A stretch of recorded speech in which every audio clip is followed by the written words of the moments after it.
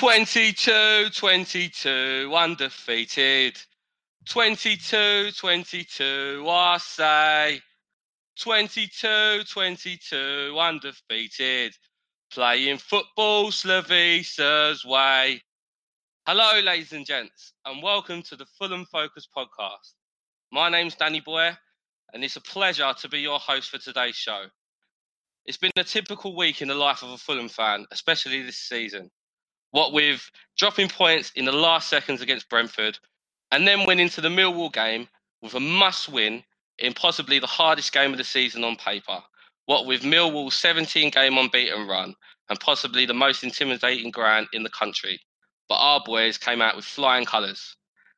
24 hours later, and Colin and Cardiff did what they do best, crawling over the line with an uninspiring victory over Nottingham Forest to leave us exactly where we were before the Millwall game. So we've got plenty to discuss, and we'll also look at the rest of the fixtures and see what we think is going to happen for the rest of the season. Fingers crossed, it's a positive outcome. So I'm delighted to say joining me on today's show is regular co-host Matt Dom. How you doing, mate? I'm good, thanks. Good stuff. And yeah, quite exciting for me because our other co-host is making his debut.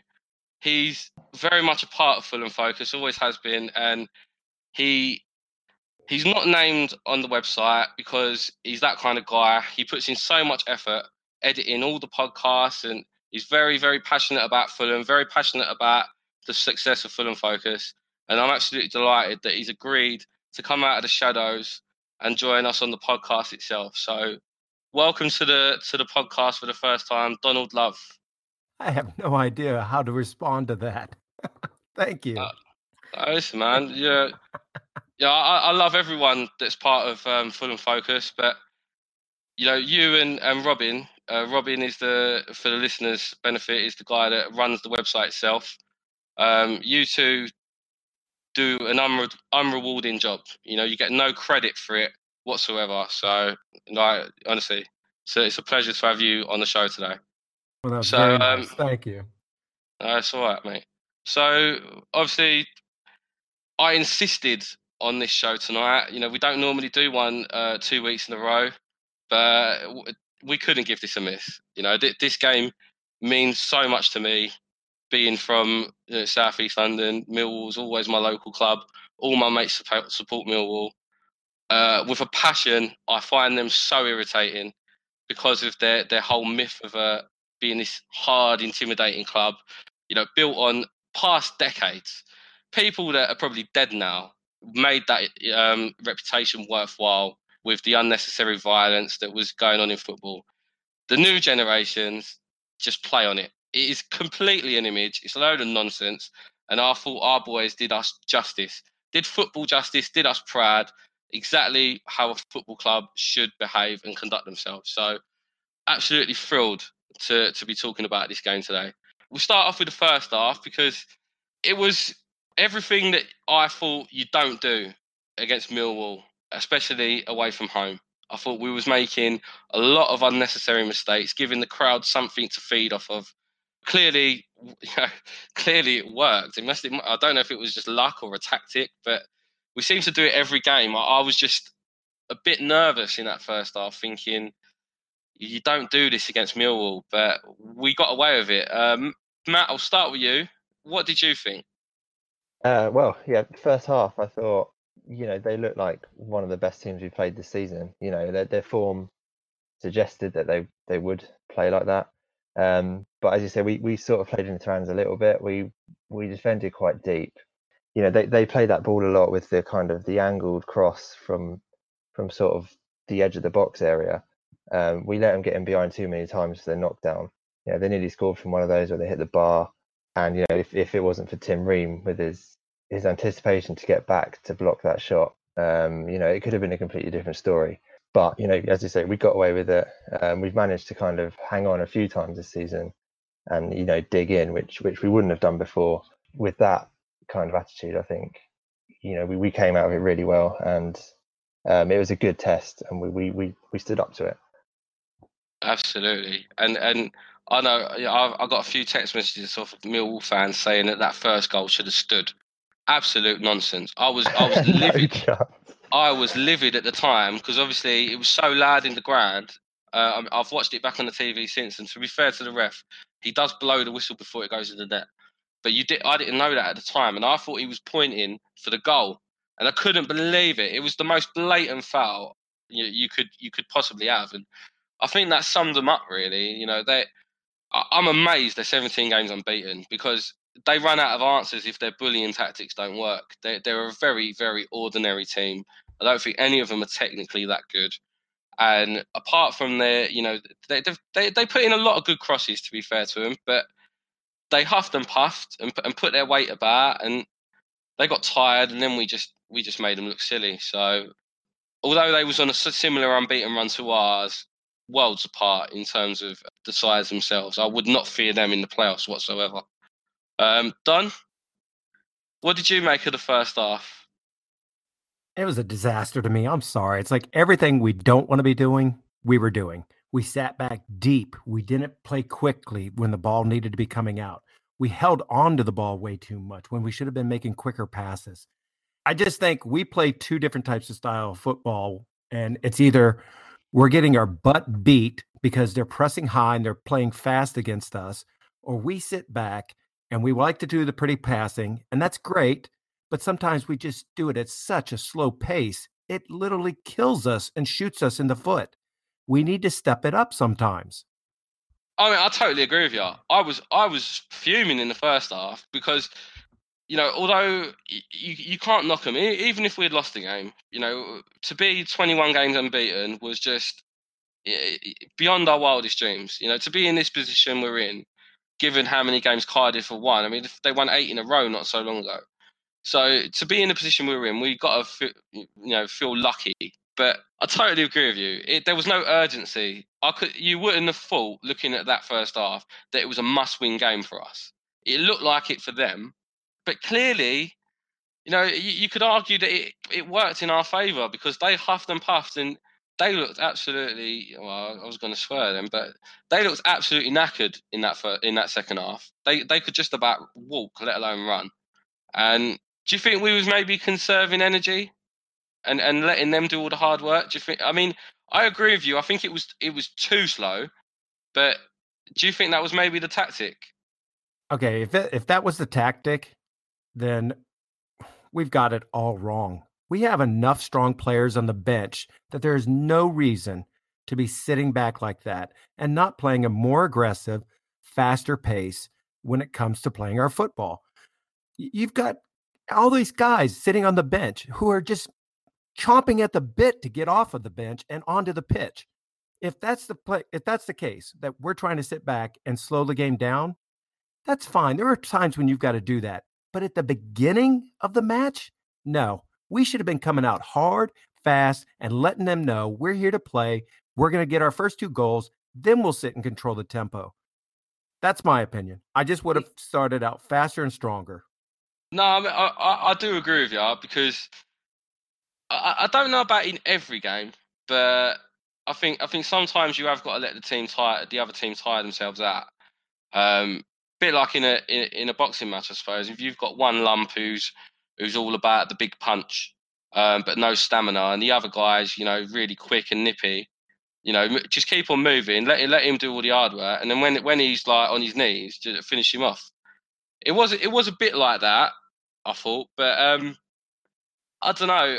I do agree with you. I think we've got enough good players to have more of a positive start to the game. We've got a lot of players on that bench.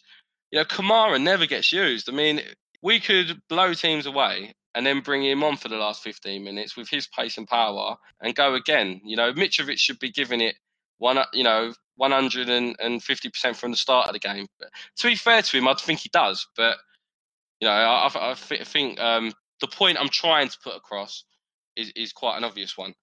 Matt, do you agree or disagree with any of that? Yeah, well, I mean, as much as I'd like us to come out all guns blazing from the start, there's some sense to it. Slav hasn't gone out to say, don't score, sit back and hang on for 0-0 at half time.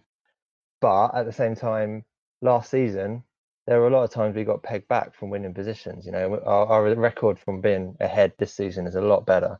So there's something in it.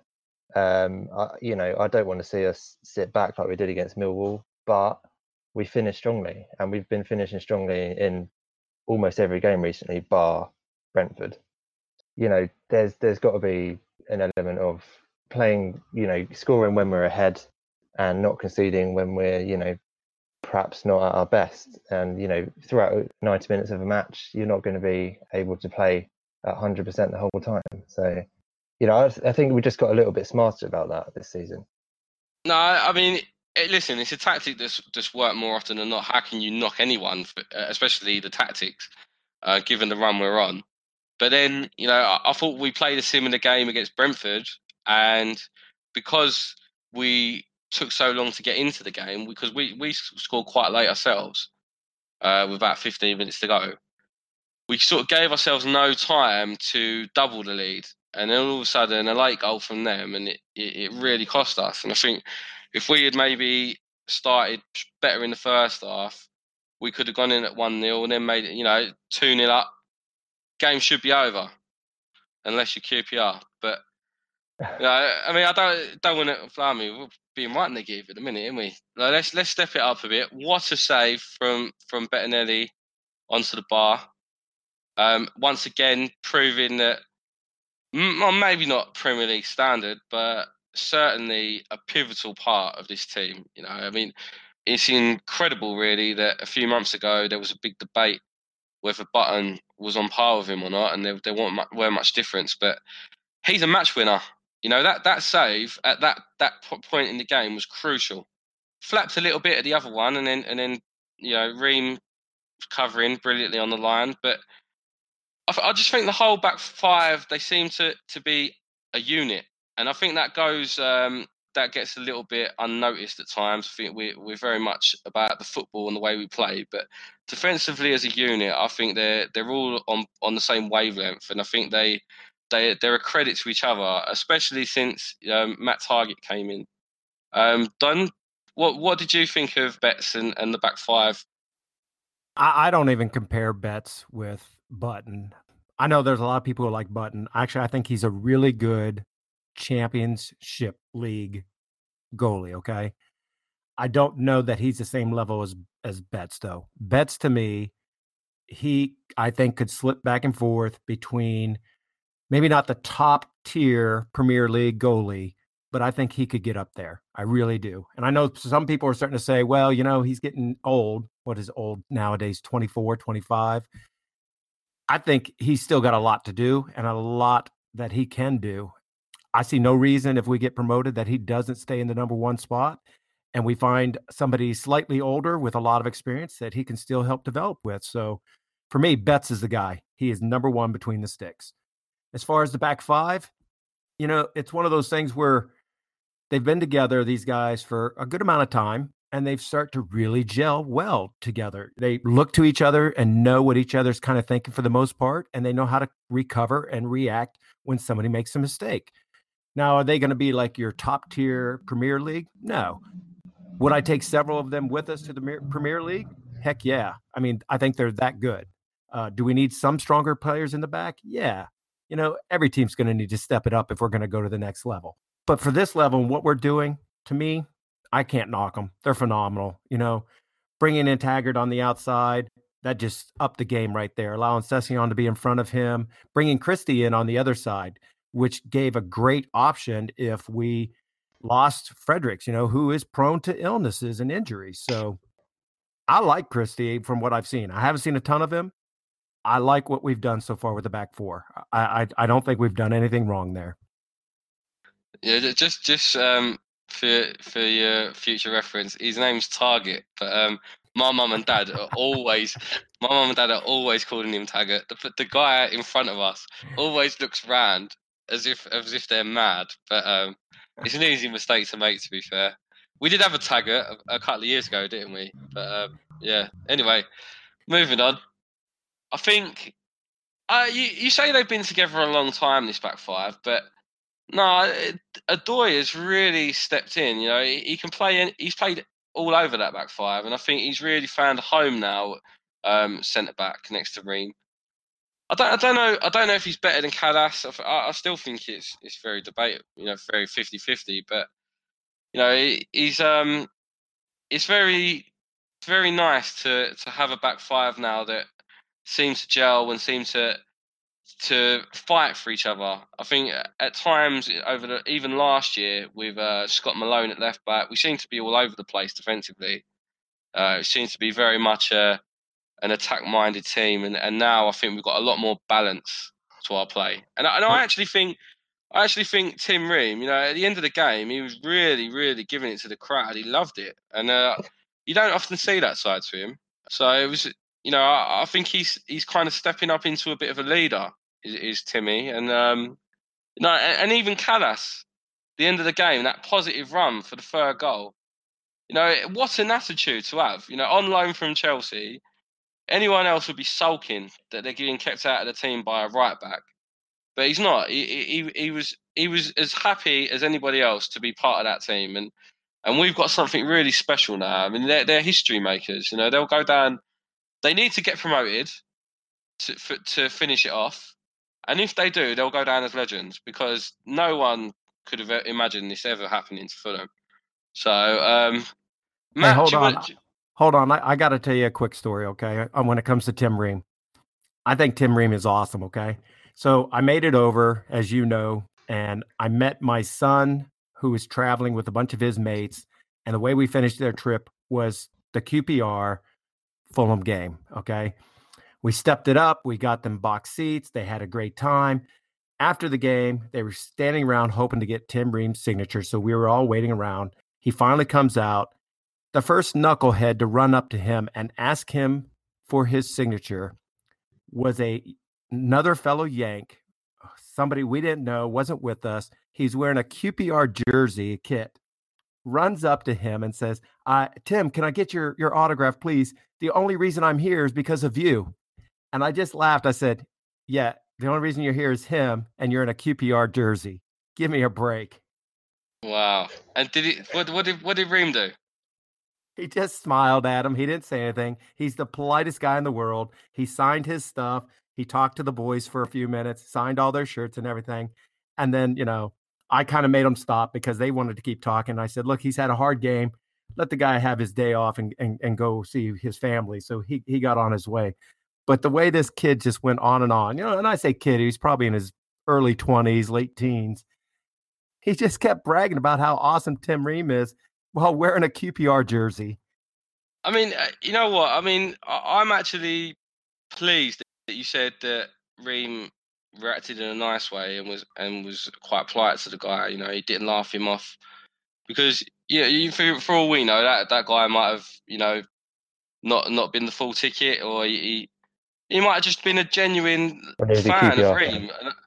Well, yeah, but you know what I'm trying to say. He might not have realised, a bit socially awkward. Might not have realised what he was doing. So, no, I think I'd like to think if I was a footballer, even if someone supported someone like Chelsea or QPR, and they come up to me and said, "I'm a massive fan, can I have your autograph?" I would do it. It doesn't hurt. That just sums Ream up for me. Proper gentleman. It's a privilege to have him at our club. Matt, almost called you Ream then. not quite as good. No, although you did bottle it. You let us down on Saturday. You didn't turn up. We could have done with you. Yeah, that's true. That's true. It would have been a goal line clearance, that's for sure. You dropped for the next one, that's for sure. I want more commitment than that. Anyway, you want to start us off on a topic for the second half? Yeah. Let's go with Sessegnon, shall we? What a time to score. I mean, we've spoken about, we were under quite a bit of pressure in the first half. We didn't play well. To score at that point, I think, has really, really kicked him in the guts. They've got a long way back from there. First half, Sessegnon was getting, he was getting quite a lot of abuse. He was being booed. The Millwall fans, as you might expect from them, were trying to put him off his game. He didn't have the best half, but what a way to answer it, eh? He's reacted to a rebound from a shot that the keeper should be just catching, but he's followed it in from 30 yards, beaten the defender to the ball and knocked it in the net. He's shown that instinct that we've said on the podcast before. You can't coach that kind of thing, and that's really set us off. I think I'm delighted for him, and the way his reaction to the goal, his celebration. He's cupped his ears. He's really sort of pumped up for that. He's becoming that kind of. His passion for the club really comes through, and it's showing through a lot more recently. So I was delighted for him, and that set us off for what I think was. I can't think of any better second halves than that, and as good as we've been in the last 2 years. Have we played that well? I mean, that was the peak, wasn't it? I mean, that second half for me, I think is the best I've seen any Fulham team play, and I could include Tigana's team. I include the Europa League team because let's be fair, the Europa League team is as amazing an achievement as it was. They never played football the way we're playing football now. I know it's a different level of football, but it was breathtaking. It was not men against boys. It was divisions apart. We look like Barcelona playing against who's bottom of the league? Millwall. Barnet. Yeah, we'll go with that. That alert their ego. Anyway, no, I totally agree with you, Sessegnon. It's running out of words to describe him. Really, he's absolutely incredible. For as I said at the beginning, it has got a reputation as being an intimidating sort of ground to go to, and I think they really played on it and thought they could put him off his game by booing him. He come out of the second half and completely shut them all up. I mean, what character, what bottle he's got. People keep saying, QPR fans and Brentford fans saying we're going to bottle it this season. How can you say bottle it when they a 17-year-old responds like that to that kind of reception in the first half? Incredible. And like you say, his instincts, the way he reads the game, before Mitrovic even shot, he was prepared to run in and tap it in. He's like one step ahead of defenders, and you can't teach that. That's natural. He's a very, very special young man. What I will say about that goal is Mitrovic shot, and that was the problem in the first half. Nobody shot apart from Target, who almost scored a screamer in the bar, but nobody else shot, and that does my head in because as McDonald proved. As with his goal, as Mitrovic proved with his shot, if you shoot, you might score. If you don't shoot, you've got no chance of scoring. So, Don, what did you make of the second half performance? Night and day. When it came to Sessegnon, I know people think maybe he didn't get the best shift in the first half, but if you look at his performance and watch the replays, he actually got some great 1v1s, still got the ball down to the touchline, and still put in some crosses. They didn't amount to much. They didn't get the final end product, but he was still putting in the effort. He was still putting in these crosses. So I can't knock the kid too much. To me, he's the whole package, okay? He seems to have a great personality and a great attitude. He's got decent speed about him. He's beating people when it comes to 1v1. He's taking people on 1v1. When it comes to his finishes, they're almost sublime. Some of these finishes he does, they're just quick, easy, nothing fancy, but he's knocking them in.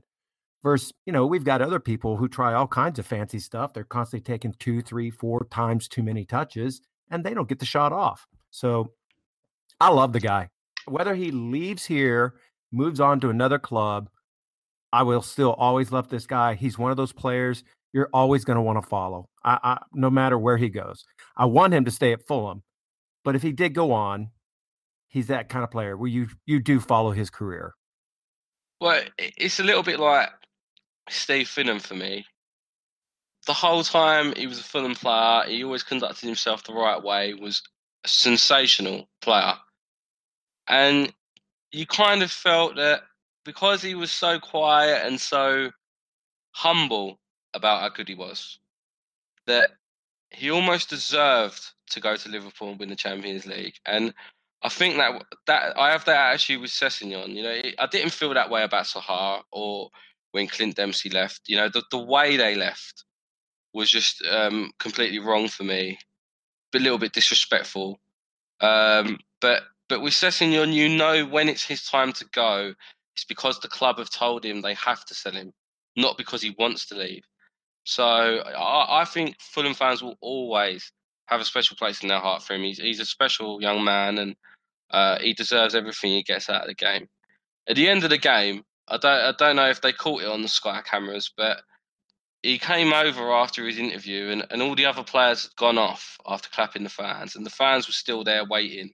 All the Millwall fans had gone home, and it was just him and us. And he was like, he was conducting the crowd, singing his name, and he was patting the badge. It was a very special moment, the kind of moment that brings tears to your eyes. You're so proud to have, for him to be one of your own. Other clubs sing it and jump on the bandwagon, but when Fulham sing it about him, you can really see it's genuine on both parties, and he's a one of a kind.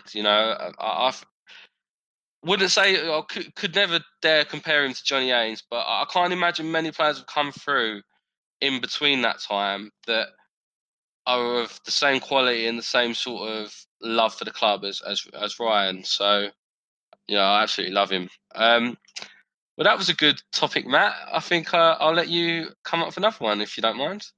You got to talk about Mitro.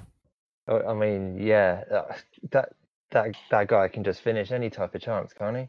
Well, he does what we weren't doing before. He's that guy. He looks for the goal, even with his back to it.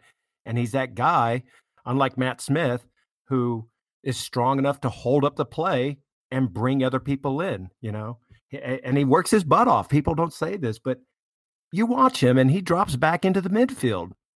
He works his butt off.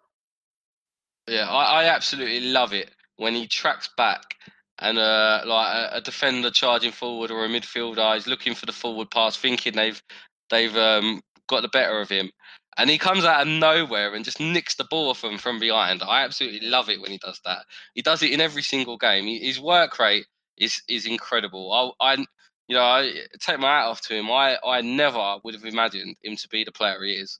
I thought he was going to be one of those sort of lumps up front that you just knock the ball up to and he win all the headers and that. But he's a much better player than I thought he was, and you can't knock his record so far. I'm guessing it's 11 in 12.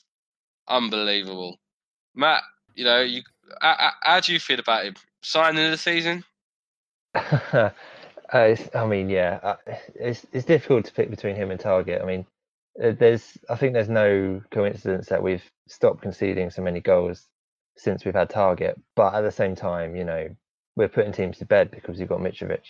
One thing I want to say about something that happened in the first half was we didn't create a lot, but there was one chance that sort of Mitrovic got the ball and he backheeled it to McDonald, who pinged it to Sessegnon, and then it was Mitrovic's followed in. He was outside the box, and then he just tried to get to the back stick, and it was blocked on the line, I think, from Sessegnon's cross. But it's that kind of, he's just an all-round player. He can do everything. He really can. He wins headers. He defends from set pieces. We're better at defending set pieces because he's there. He's got a chest control. He lays it off. He can flick it. He shoots the outside of his boot with his head, with inside of his boot, left foot, right foot. I mean, he's got everything. He's far too good for this level. And if there's kind of any justice in this season, we'll go up and we'll sign both him and Targett because they're ready made for the Premier League. They really are. I mean, I to be fair though, I was trying to butt in, but I was being polite. For the record, I think Matt Targett is as good a signing, if not a better one. And if we did get promoted and it was a choice of signing one or the other, I would rather sign Targett because I think it's a lot harder to find a left back as good as that. So I was talking in general for the league. I think the league would see Mitrovic, as obviously the Hollywood signing, the one that scores all the goals. I would say the league would agree he's signing of the season if we do go up. I could see that. I mean, the unsung heroes are always the defense. They don't get all the glory because we don't always score the goals. But Well, look at Ream. I mean, how did Ream not get in the team of the season? I can't explain that. No, If I got he nothing. doesn't win, the fans and the players Player of the Year, I will be fuming because, fair enough, he's gone under the radar of everybody else. You always get players that are unappreciated, and then you get the likes of Kearney that play half a season and then get in there just because they're one of the big names. I love Tom, but that's the way it is. But I'm going to say this: if Tim doesn't get the backing of his own club after this season, then something's wrong because he has been head and shoulders our best player. I'm going to say this, and hopefully you guys are going to understand where I'm coming from. Don't take this the wrong way. Tim Ream to me is the same kind of player as like Brian McBride, Danny Murphy, or even Scotty. Okay. And what I mean by that is he gets in there, he's quiet, he gets the job done, he gets hurt, and he's not that guy flopping around, screaming, crying. He gets up. What do I got to do to get back in the game? Stitch my eye up, whatever it is, put the bandage on me, give me a new shirt because they've ripped it all up. I'm back in. That's what I like, and that's what I admire. He gets stuck in, he gets right back. Well, he's up there for me with Brian Dempsey now.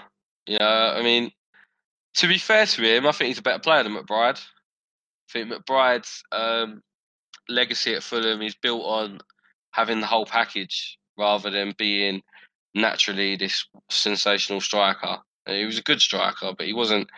I don't think he was as talented as Ream. So, no, Ream has really stepped it up. On a Chris Baird level of being completely useless to breathtaking. And I would argue if we ever had a centre half that was as good on the ball as Ream, I don't think we have. Hangeland was a better player.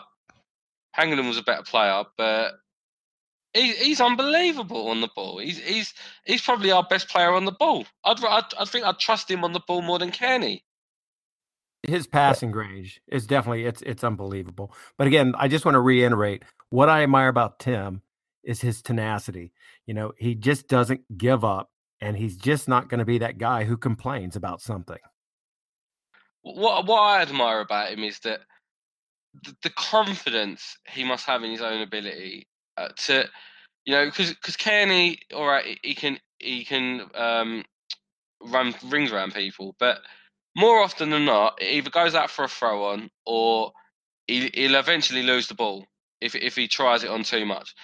Ream has to take the ball out of the air, sometimes sort of like drop the shoulder and take the ball the other way, and it could go horribly wrong in the position Ream's in, but he does it so well. It's just honestly, it's such an art. It's beautiful to watch. He makes defending look beautiful. He can definitely pick out a pass. I'll tell you that. He threads the needle when it comes to some of those passes. He certainly does. Right, so I think we covered the Millwall game pretty much. I mean, I like to finish. You forgot about the Wonder Strike. You got to talk about the Wonder Strike. Oh well, good old Big Mac. I mean, come on. I sat, as you know, I coach a middle school football team, and we sit and watch before our matches some of the Fulham games. And we were watching Friday's game. And when Big O Mac put that in, my kids were jumping up and down. They thought that was the most incredible strike. It was a very, what was good about it? He took it early. He sort of like, he did a touch across his body and then whack. Well, and if you recall, he caught the keeper off guard. He caught, yeah. And he beat his guy 1v1 with a great little move. He does that a lot. One touched it right across goal. Because to be fair, he'd be the first player I'd replace if we went to the Premier League because I think he's too slow for the Premier League. But he has that in his locker at times. What he did with that goal where he received the ball and that was bang. He's so unexpected when he has that little burst of pace. And like you said, he got around his player and then, I don't think the keeper was expecting him to shoot. I think that's why it went in. It wasn't in the top corner. I think if the keeper had been a yard over, he would have saved it. But I just think he caught him by surprise, and that's such good technique to be able to do that so quickly. So I don't think we do that enough. I don't think we test these keepers enough. I think we got the best technical team in the league, without question. You know, Wolves have got a few, but I've watched them a few times this season. Their players aren't as good on the ball as ours. My thing is, I just don't think we test the keepers enough. And I think McDonald, Johansson, Norwood, Carney, different ones need to start doing that more often. I totally agree with you, because I think more often than not when we do shoot, it causes problems. You know, how many shots did we have outside the box in that game? Targets hit the bar in the first half. Mitrovic's one, Sessegnon scored the rebound. McDonald scored. That was it. I don't think we had any more shots from outside the box. So 3 out of 3, you know? Well, and it's like Matthew said, if we started doing that more often, then you're just going to bring in Sessegnon and it's going to bring in Mitrovic. You know, these guys are going to be able to follow up and they're going to crash the goal and they're going to get those follow-ups. I think so. I think we need to be doing more shooting. But no, it was, you know, well done to the team. It was best second half I've ever seen Fulham have. And, you know, I'm so proud to be a Fulham fan at the moment. Obviously, you're proud to support the club through thick and thin, but it's so much more enjoyable when you've got something to be proud of. You know, we certainly have that at the moment. Oh, and it's you know, the players. You can see the players love being there, and that it makes it so much better as a fan when you know that the players love you as much as you love them. You know, that the McDonald goal, for example, if you watch it again, the celebrations, you know, the likes of Mitrovic. You know, why is Mitrovic so happy when McDonald's scoring goals like that? It's incredible how passionate they are about each other, and you know, they've all bought into this philosophy and this mentality Djukanovic has instilled into them, and you know, we're just one happy club at the moment, and it's got to have a happy ending. It has to. I suppose we better move on to the potential party poopers that could destroy our happy ending. Colin and I was going to say Colin and the Cottagers, but they're not, are they? They're Colin and the Cardiff, whatever you want to call them. Try and be politically correct. Sorry. Should sound professional, especially when you laugh at your own jokes. Right, so yeah, they went into the Nottingham Forest game, and I've got to say that despite being second, and you know, listen, if they finish second after 46 games, you can't argue, they deserve it. Well done to you. But my God, are they crap? You know, I couldn't believe watching it that they managed to nick that. I thought Nottingham Forest were the better team, had a very soft centre, and Cardiff exploited that with their set pieces. But if that's all you've got, you know, a couple of free kicks and a really tall centre half, then I'm not so sure it is over. I think the derby and the Hull games could really catch them out. Hull scored 5 goals away from home against Bristol City. Okay, they did concede 5 as well, but scoring 5 away from home, and especially coming back the way they did, I think they were 3-1 down at one point, to me shows a hunger. Even though their season's over, they're still determined to finish on a high, and that's their last home game of the season. I think that'll be a very hard game for Cardiff, especially if they don't win the derby game, because we're assuming then we'll go and beat Sunderland, meaning we'll be second going into the whole game. So that whole game will turn into a must-win for them. So I don't think it's season over yet, but it all depends. It's all riding on this derby game. How do you see the derby game going, Don? You know, their last 3 fixtures are against teams that, if you look at their records right now, they're not doing very well. Derby lost, their last 2 or 4, at least 3, I think. You just can't tell in this league. You know, it's anybody's game on any day. My fear is that Derby and these different ones are going to go up against them and they're just going to fold. And I'm really hoping that's not the case, but I just got a bad feeling about them. Not just Derby, but then they follow up with Reading and Hull, and none of those teams are really in great form right now. Well, whereas, you know, I think Hull are on a decent run of form. Well, if you look a couple of months ago, they was right in the mix for relegation. There was only they must have been like fourth from bottom, probably where like Bolton are now, and they're well clear of it now. They've had a really good run of form. For me, them and Reading, it's lose, win, lose, tie, lose, tie. Well, they're inconsistent. That's why they're down the bottom. But I think they've got a new manager, Nigel Atkins, who knows the league well, and I don't know. I just got a feeling that they're not going to want to get battered in their last home game. They've had a rubbish season, and I think they'll owe it to their fans to go out on a high. I think your last, particularly being that they're at home, I think that makes a big difference because Reading, if they've got nothing to play for last game season away from home, I think we'll be on the beach. So I think it's important that Hull are at home for that game. But yeah, I think Leeds are falling apart again. They're a little bit shortchanged because it should be sung about Derby. Every season around this time, they completely drop off. Run out of steam. It is almost pathetic.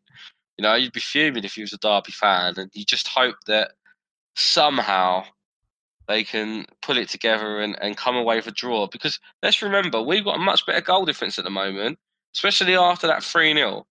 So all we need is Cardiff to drop points. We don't need them to lose. I think that's the key. 2 draws would be enough for us to have it in our hands. So how do you see the Derby game going, Matt? Confident? I'm kind of expecting a draw or for Cardiff to lose. To be honest, I mean Derby, they're pretty crap, but they lost to Middlesbrough, which people said, oh, that's not a good result because they're chasing the playoffs. But if anything, it's just made the Cardiff game, a proper must-win for them. And again against Middlesbrough, they actually played quite well. They lost 2-1, but overall, I think they were probably good for a point, and they didn't get it. But there's no choice; they have to win if they're going to get the playoffs. So it's as big a game for them as it is for Cardiff. That Derby tend to be better at home than they are away. There's a few things going for us in that game, and I still think there's a twist to come. And the twist, I hope, is that we're going to go up second. The raw fact is, it's out of our hands. We need teams to do us a favour, but those aren't 3 easy games for Cardiff. So there's every chance that they might not win 2 of them, and then we just need to win ours. So there's more to come. I think it's going to go down to the last day. I think it might go down to the last day, not in our hands. But we'll see. We'll see. I said in my prediction a few weeks ago that we go up on the last day on goal difference. So that might still happen. I think Derby might get something out of it. Oh well, I mean that's tomorrow night. So by the time this goes out, it'll be today. So let's hope you're right, and for the first time in my lifetime, come on Derby. Exactly. Exactly. So I think the 3 of us should have a little prediction what we think Cardiff are going to get out of the next 2 games. So I'll go first. I think they're going to get 2 points. I think they're going to draw both. Matt? 1. I think they lose to Derby, draw with Hull. Don? I'm going to go with Matt. I'm really hoping for 1 point, a draw, and each team walks away. Well, that would make goal difference irrelevant. But either way, as long as they're not above us come the end of that whole game, then we'll go into the Birmingham game. Assuming we beat Sunderland, we'll go into that Birmingham game knowing that win and we're up.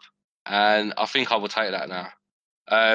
Do we think Birmingham are going to be safe by then? I think if the results went our way in that respect at the weekend because Barnsley lost and Birmingham pulled it out against Sheffield United at home, which was a really big result for them. So, do you think they'll be safe, Matt? Yeah, I think so. I think it would be a surprise if they go down now. Or have they got 3 points ahead of Bolton? No, it's about 5 now. I think they're 5 points clear. Ahead of Barnsley, yeah. So yeah, they're safe, aren't they? Barnsley have got a game in hand, but I mean, I think they'll be all right. I don't know whether that makes a difference really to the last game. They're not going to want to lose whatever happens. So, Yeah, I mean, but if they're you fighting for are. their lives, it will make it harder, won't it? Yeah, of course. I mean, if they've got something riding on it, they are gonna be up for it as much as we are. I mean, naturally, if your season's over, your season's over. It don't matter. Don't matter. You know, I'm contradicting myself here a little bit because I'm arguing that Hull are still going to try their best when their season's over. So, but yeah, we're a better team than Cardiff, and I think that's key with the Derby game as well. Because although Derby lost to Middlesbrough, I think Middlesbrough are a much better team than Cardiff are. I think Cardiff have been grinding it out, and I'm not sure you can grind it out against a team that needs to win as much as you do. I think they're going to have a bit more to their game than that because Derby have got a few good players going forward, particularly Vidra. Let's hope he turns up. Right, so I think that does for today. Not really much else to discuss. I suppose we'll go with the same starting 11 for Sunderland. I'd imagine. Piazon didn't have a very good first half, but I thought the second half he was much better. So I'm assuming same again. What do you guys think, Matt? Yeah, I mean, the only likely change is right wing, isn't it? OJ might come back in. He tends, Slav tends to go for the more kind of pacey winger at home. I think. I might be wrong, but I think pretty sure that's what he does. I can't see any changes. I don't see any need to change it either. Yeah, no, I'd agree with that. Don, you agree with that? Yeah, I would keep it the same. I know a lot of people don't particularly favor Piazon, but you know what? If you watch him, if there is any kind of build up in the 18 into the box where it's quick little 1-2 passing, he's usually involved. It's that quick little 1-2, boom, boom, boom, give and goes. I like the guy. I really do. And I think he does very well with connecting into situations like that. So I say stick with him. Yeah, no, I agree with that. And I'm going to go with 3-0. What do you guys think? 3-0? I think that's very fair. 4-0. Yeah. I mean, commiserations to Cookie and Kit. I mean, it's unfortunate to welcome him back in, these kind of circumstances. But they're But what were they professional thinking? guys. They'll it's just the way it is, isn't it? It's just the way it is. I'm glad that they're relegated and they ain't got anything riding on it, and I'm hoping that they play a complete reserve team and say we're preparing for next season, subconsciously trying to help us. But anyway, on that note, I think we might as well call it a day and cross our fingers that Derby do us a favour. So Matt, thank you for joining me today. It's been a pleasure as always. Pleasure, Dan. Cheers, mate. And Don, you've enjoyed it because I think you're a natural, mate. I think you need to be a regular. I just got to pronounce people's names right. Yeah, you're pretty useless with that. Taggart. What did you call Kenny? Carney. Carney, yeah. Carney. PR's on. So yeah, no, we'll don't worry. We'll straighten you out for the next one. Always good. Just quickly, how do you say Djukanovic? Djukanovic. That'll do. On that note, ladies and gents, thank you for listening. Please log into the Fulham Focus website. Check out our latest Q&A with Zesh Raymond. And there'll be plenty more. There'll be an opposition focus by the time the Sunderland game comes around, courtesy of Matt. Not Matt on the show, Matt, the other Matt. Bloody hell. We've got a lot of Matts, believe me. So without further ado, yeah, thank you. And come on, you Whites.